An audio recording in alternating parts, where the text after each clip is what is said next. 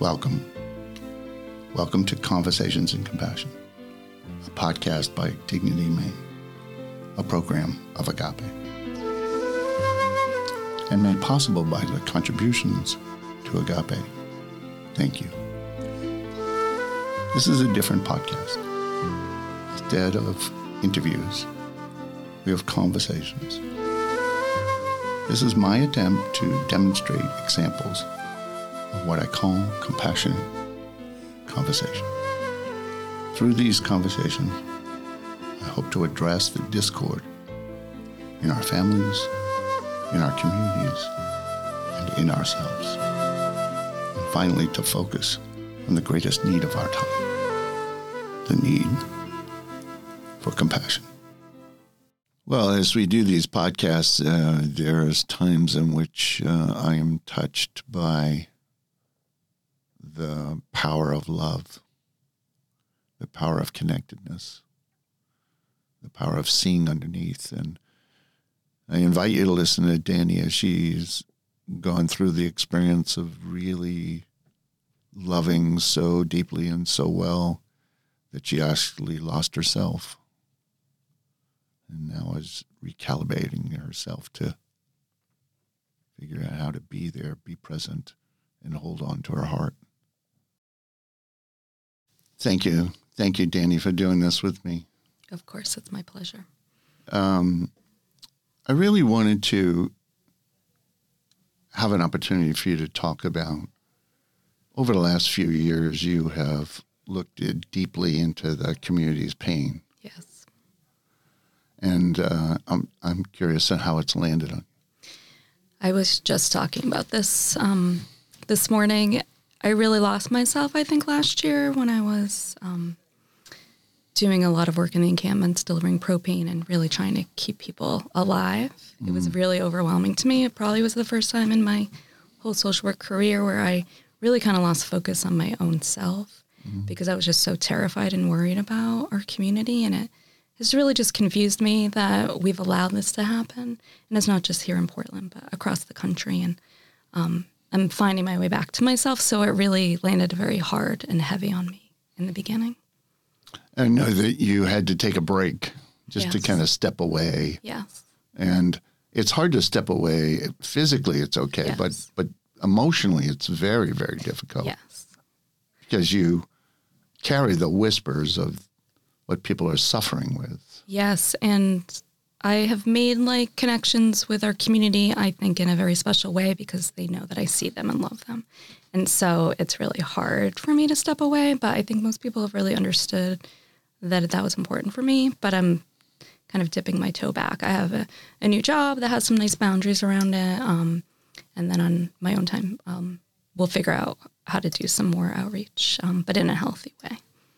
Right. You've recalibrated yourself, if in a sense of trying to figure out, because there's a way in which if you're leaning into all that pain and losing yourself, there's almost a place where you start to become ineffective yourself. Yeah, I mean, I worry about that because I wasn't sleeping well or taking care of myself. So I want to be my best self and not, I was kind of being consumed by anger, I think, for a little bit. And now I'm just feeling really light and in a good place again because I prioritize myself. So then I can prioritize other people. They don't lie when they say, put your oxygen mask on first. It's really important, I think.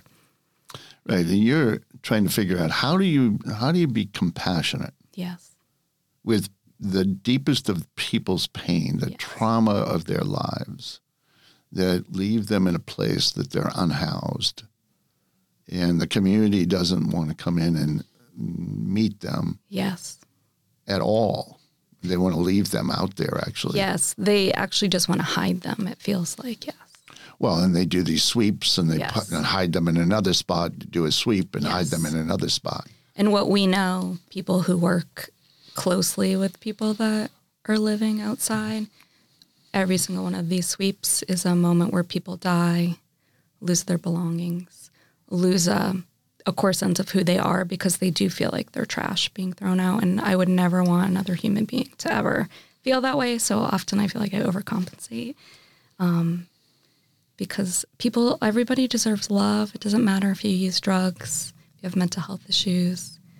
If you've made mistakes in your life that have caused you to be incarcerated, like, we're all at the end of the day, like, our community, and we need to love each other. Right, and that's the message you want to, Yes. that you've been trying to create, that we're all the same. Yes, we really are. We really are all the same.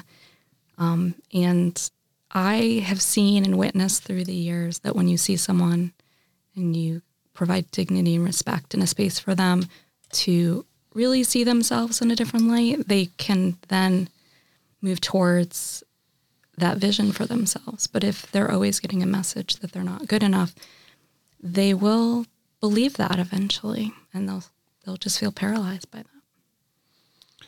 Now, you've done some incredible work, and you know that you stepped into overcompensating. Yes. To the place of injury. Yes. And what was that like? It was really scary for me because I've had an impeccable understanding of what I need to thrive my whole life, and I'm really introspective. And it was really scary to know that you could just lose yourself that easily, and that really you're only harming yourself, because all of the parts of this that have made me angry or frustrated, those people aren't taking that on. I'm taking that on. So I've discovered that, like, I need to let go of my anger and resentment and really focus on interactions that are helpful for me and helpful for our community. And no one can hear people that are angry. I know that. So I've been trying to sort of adjust and help our community adjust, because we're all very angry. We're all really hurt.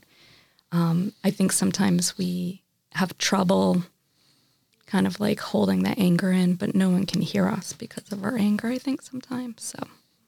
Well, it's almost as if we have compassion for the deepest pain, we need to have compassion for the people in charge with the power. Yes, absolutely. And somehow when we get down into that trauma, down into the hurt, we start to lose the perspective and get mad, and then we go nowhere. Yes, and I saw that happening, and I was like, these are like human beings. They're trying to do their job too. They're having to meet the needs of many constituents in the community. I can't imagine like the amount of emails and phone calls that people for the city are receiving. So I do have great compassion for them. And I know there's a lot that happens behind the scenes that we don't know about. And I also just know historically we stopped developing affordable housing in this country. So like we're really behind the 8 ball. And COVID really exemplified like the places where systems are broken. And so I can't blame the city council of Portland and city workers when really like they are only doing the best they can do under the circumstances they have, I believe. Well, and that's the marker, isn't it? Yeah. That the marker is that you do good work if you can hold on to the compassion for everyone. Yes, absolutely. I remember, like, I have a story. We met a long time ago. You were coming to monthly staff meetings. Elizabeth Schakowsky had you come to Healthy Families. And we got the treat of having you do, like, personalized motivational interviewing with us. And you said the statement, all judgment is violence. I've held this for, like, 15 years. Like, I literally, that's, like, how I move through every day. So when I caught myself judging these entities, I realized, like, you're not living your full truth of that statement, that you believe that, like, all judgment is violence, and I don't want to be part of that. So I'm really trying to open my heart to that everyone's just doing the best they can.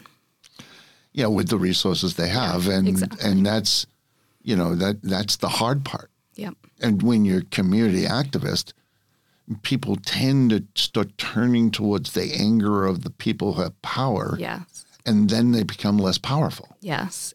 And what's cool about what I've done, I think, on Facebook and stuff, at some point I thought, oh, people just really are unaware of what's happening. So I'm going to use my connections through, like, Meet Needs and other things to kind of try to educate people. So really teaching people what the realities are and the reasons people can't penetrate systems, whether that's not enough beds for detox and rehabs that take main care, whether that's your ability to go to the shelter because of trauma, and really educating people. And I get so many messages from people just being like, that is where your power is. You're helping us see the truth in the system so then we can have compassion. And so I realized, like, that's where I want to put my energy, not in being angry. Right, and that's where the shift has been for you. Yes, absolutely. And that you realize that you cannot judge another. Yes. No matter what they have. Yes. You could be mad at those who have the 1%. You could be angry at the capitalism. You can be angry at legislature or city council. But it will not serve. It won't serve, and it will actually poison you. And I want to be healthy and happy. And so I can no longer cause myself that kind of harm. Right. And we can think that you're doing it for the common good. You can even justify that I'm doing it for the common good. And at the same time, I'm really injuring myself. Yeah. And that's like really what got me to just stop in my tracks and be like, you're hurting yourself. And that is not in line with like my values. It's be really compassionate to myself. I give myself as much grace as I give others. And I think it's important. Well, the first thing I want to just say is I really appreciate that you have gone as a community activist all in. Yeah. And I know that you've been hurt. Yeah. Because of that. And I want to just acknowledge that to go all in is to be vulnerable to the injury and the judgment. Absolutely. And even people close to you, very close to you, started to step away from you. Sure. And and in a way, it becomes lonely. Yeah, I mean, it also just becomes lonely when you're one of the few, and then you become the enemy number one. Like when you go down a rabbit hole and you read like comments on a news story, and like street outreach workers, all of a sudden we've become the problem because we're accused of being enabling. I think people really do believe that if you stop bringing people food and clothing, providing them with tents, they will disappear because they have options. And the reality is we are enabling people to be alive. I'm a harm reductionist. I just want people to be alive another day so that when they're ready to shift, they will have the supports and the beliefs that people will catch them. That's really my goal in life. It hooks me when I hear I'm giving people food and a tent, and therefore I'm an enabler. Yeah. I'm not being kind. I'm somehow enabling them. I'm part of the problem, yes. Yeah. And I'm enabling them to be in a tent in the cold without anything except their own trauma. Right. And somehow I'm enabling. Yes, exactly. So confusing. It's so, I mean, you become the target. Yes. That the issues for the unhoused are no longer the issue. The issue is now Dani. Yes, exactly. Me and other outreach workers. That we do this not for the money, clearly. We don't do it for prestige. We do it because we just really genuinely care in our community, and we believe that every single person is valued in our community. And they deserve some basic absolutely respect. Absolutely. You'll never be able to convince me otherwise. Well, this was what makes your work so valuable. Yeah. Is that even though you've taken a lot, been blamed and shamed and felt relationships, people may be mad at you for how much you've given to it all. Yeah. That and like the name enabling. Yeah. And been a target, that you still care that people deserve basic human needs. Absolutely. Because I see them as children who are now adults who didn't get what they deserved from the people around them, whether that's the schools, the communities they lived in, their parents, like living in poverty. You know, like I worked a prevention program for 14 years and my role was to love parents so they could love their babies. That's what really I thought I was doing. So when I started this new journey doing street outreach, I actually saw a lot of my old clients from when they were teenagers. Now it broke my heart to know like, oh yeah, this is like a lifetime cycle of trauma that unless we're really invested as a community, unless we're going to put people in safe housing, the right kind of housing, provide them with the mental health services they deserve, the health services they deserve, we'll never be able to really turn this around. So we need to really decide as a community, I think, that if we don't want this to exist, then we got to go all in. But right. I don't know if we're ready for that as a community, you know. Yeah, you can feel the reluctance. Yeah. I mean, just when you said that, you know, there it is, right? Yeah. There's the duality. Yeah. Yeah. That it's such a reluctant society. Yeah. Because you got some people that are like, I grew up that way and I'm fine. Look at me. I'm a success. So you got that pool. You've got the pool of people that are like, we are all equal and we all got the same start and I made myself successful and they chose not to. Yeah. A, B, and C. And then you've got people who really get the trauma and loss and the unique experience of that person because your personality determines how that trauma affects your body. That's what holds us back. And then if you add substance use disorder to the mix, that breaks your brain. You know, like this is not people making like fluid choices to live on the streets. Like people don't want, all these people that say that people love to live outside, I'm like, I've never really met a single person that's like super excited to live outside. Right, that wants to be in a tent and a sleeping bag on some concrete piece of property that is okay and that has no heat. Yeah, and nowhere to go to the bathroom, Right, no, nothing. Yeah. And some of them are there simply out of love because they're in a coupleship or absolutely and the coupleships are not allowed in a shelter. And we're really working collaboratively right now. It's really a beautiful experience. We're really trying with this new opening of many beds at the shelter to work collaboratively, all of us, to convince people. Because I also think leadership thinks that we sabotage that experience. But what we're trying to help people understand is that sometimes shelters feel like jails. Sometimes they feel like mental health facilities. And if you've had bad experiences, would you want to go there every night to lay your head down? I think people choose to stay outside because it feels safer to them, ironically. But if they had the right kind of housing, whether that be housing first, whether that be their own apartment, whether that be, you know, any option, there's not a one size fits all. So I think people just think we got to get people in apartments. Some people, it's really dangerous to get them alone in an apartment because then they'll be alone in their isolation of their trauma. But some people will really thrive at like Elena's Way or in a housing first project. So we really need to just think more creatively.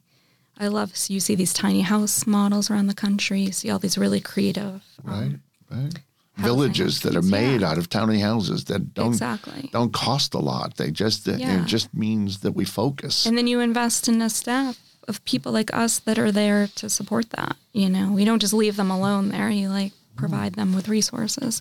And I think that once you sleep well, you know how many clients I've seen that got a good night's sleep and are like, whoa, they're like a whole different person because they felt safe enough to close their eyes last night, you know.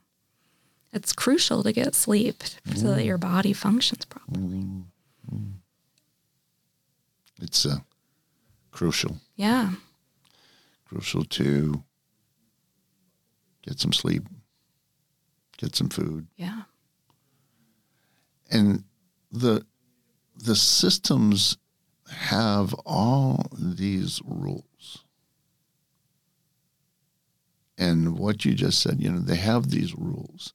And they believe that these rules fit all. And any rule that is not a complete agreement upon is power over. Absolutely. And it re-stimulates people's trauma. Absolutely. I see it all the time.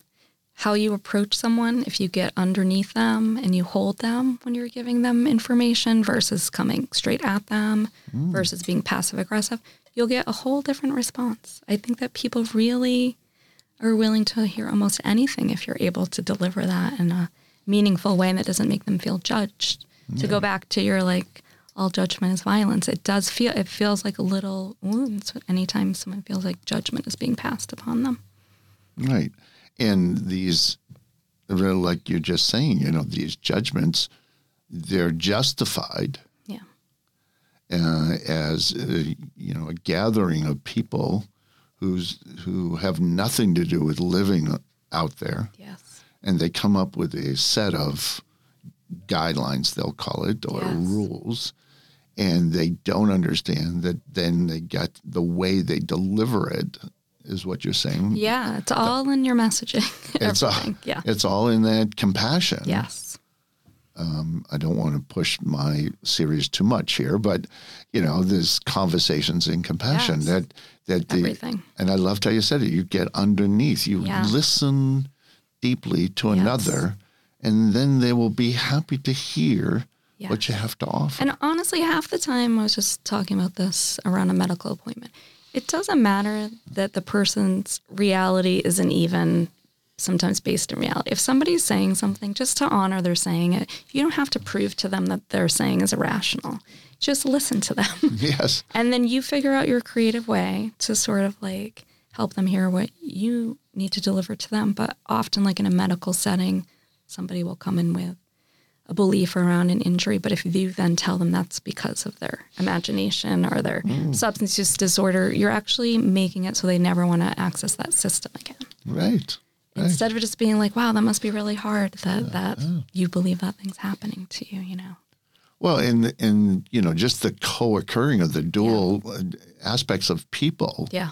That they have mental health and they have substance use and they struggle with these two, and they walk into a place and they say, "Oh, it's a mental health problem." Yeah. And the person says, "No, it isn't. It's my substance use." And then there's a power struggle right there, and the person walks out and doesn't get services because they got into a power struggle. Right. It's silly. So silly. Like, why? Why? Yeah. Why would? Like, who cares why? They showed up, and now the goal is to make them feel really comfortable and seen. And seen. Yeah. And understand that they showed up as courage. Yes. Yeah, that's magical. When people are brave, I used to think this when I did home visits, like, you let me come in your house and expose all of yourself to me, I would never let someone do that probably, right? So, because I know what people are thinking, but they're so brave because they're like, no, I want to do something better for myself, and I feel like you might be a piece of the puzzle, so I'm going to let you in. That vulnerability is beautiful. Yeah, and that vulnerability is the conversations you have, in this unhoused gatherings, the communities that they put together is, just these conversations that and they end up like, wow. Yeah. I know that's my superpower, is trying to like really humanize things. So I'm trying to really embrace that, Well, that's why you're here. Yeah. This is your opportunity to why I asked you. And it makes you feel better. I mean, there's so much research on this, but like when you have compassion for people and you're present and you interact without judgment, it actually will lower your blood pressure. That will, reduce your cortisol levels in your body. So you're actually benefiting from being kind to other people, which I don't think people understand. But when you're judging and raging, it's kind of like what I was talking about in the beginning, how I was hurting myself by being angry. Anyone who's angry at the unhoused community, they're only hurting themselves. And they're certainly not becoming part of the solution. Well, and they don't really care about becoming part of the solution, but in a self-centered way, it's important for them to realize that you're actually changing the quality and quantity of your life is what you're saying. You totally are. I really believe that. Well, and the Surgeon General just came out with his own book around it. Exactly. Great book, by the way. Yeah. Yes. Yeah. And it's about, if we connect on a kindness and a compassionate level. Now, you're not surprised by this, but I'm going to share it anyways. Okay. When we've done research over the last 3 or 4 years around empathy and compassion, we're doing less. Interesting.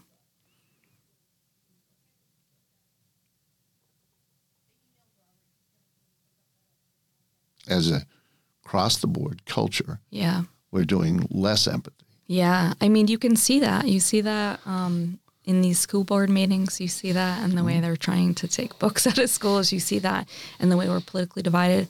It's so interesting because I think if you just looked at your neighbor and you just had a conversation on the porch, you'd have so much in common. Right. But behind closed doors, maybe you would be hating each other. But when you come together, you realize, oh, we're the same people. We care about our family. We want to be able to provide. We want to have friends that we care about. But somehow we've become so divided. It's like wild to me. Like we can't even have conversations. So sometimes when I get myself in those situations, I try to have so much compassion for the other person. And it often works. People will be like, oh, okay. Like we're just having discourse and that's cool. Like we don't have to hate each other and then like start slinging insults because it's okay to have different opinions. But our core values, I feel like, should be that we just care about each other and want to be rooting for each other, I would hope, in a really healthy society. Yeah, I love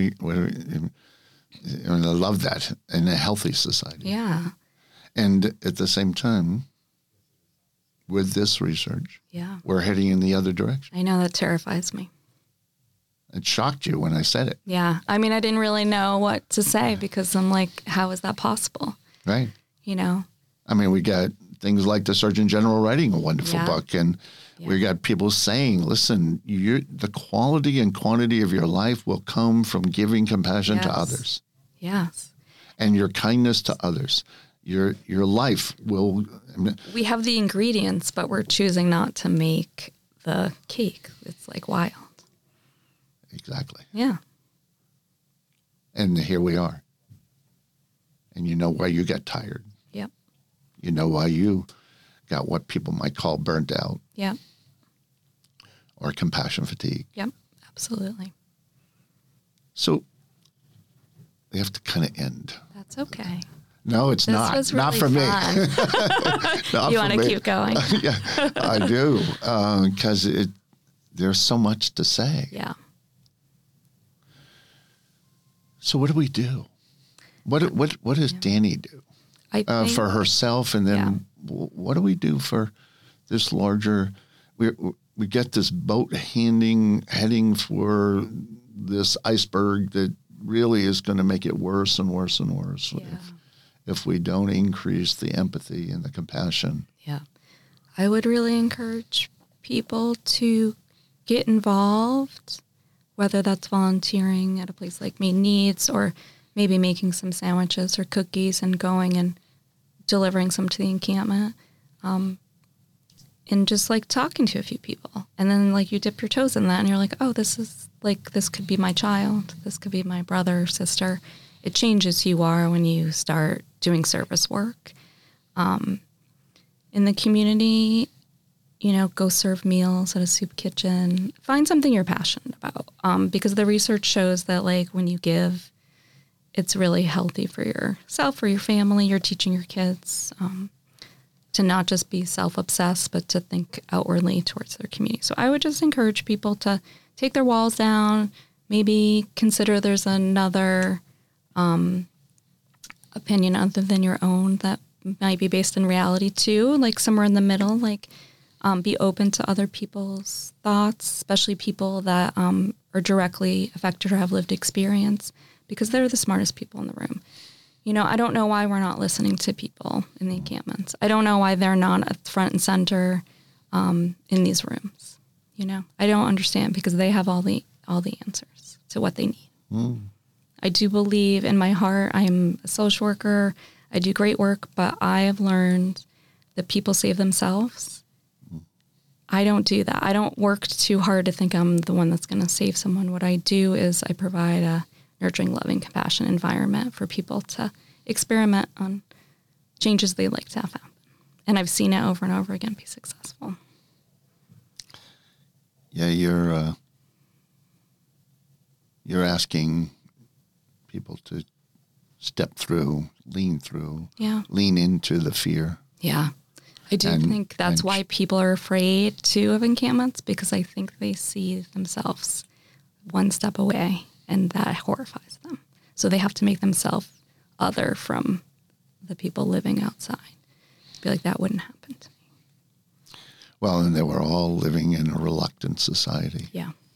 And that reluctance means that any good moment we could end up in the same position. Yes. So we're terrified. Yeah, I think it is really fear-based when I think about it. And then what happens with fear is it turns into judgment so that you are violent actually Yes. towards others. Yes. Yes. To the caregivers who get called enabling. Yes. To the unhoused, that they, are not choosing the right things, or their substance use disorder is so great that they can't see moral out. failings. Yes. Moral discord. Yes. And what you're just saying is just please lean in. Yes. Lean into the fear that you have. Yep. And give. Yep. Just It'll change your life. It really will. And give that little bit of love. Yep.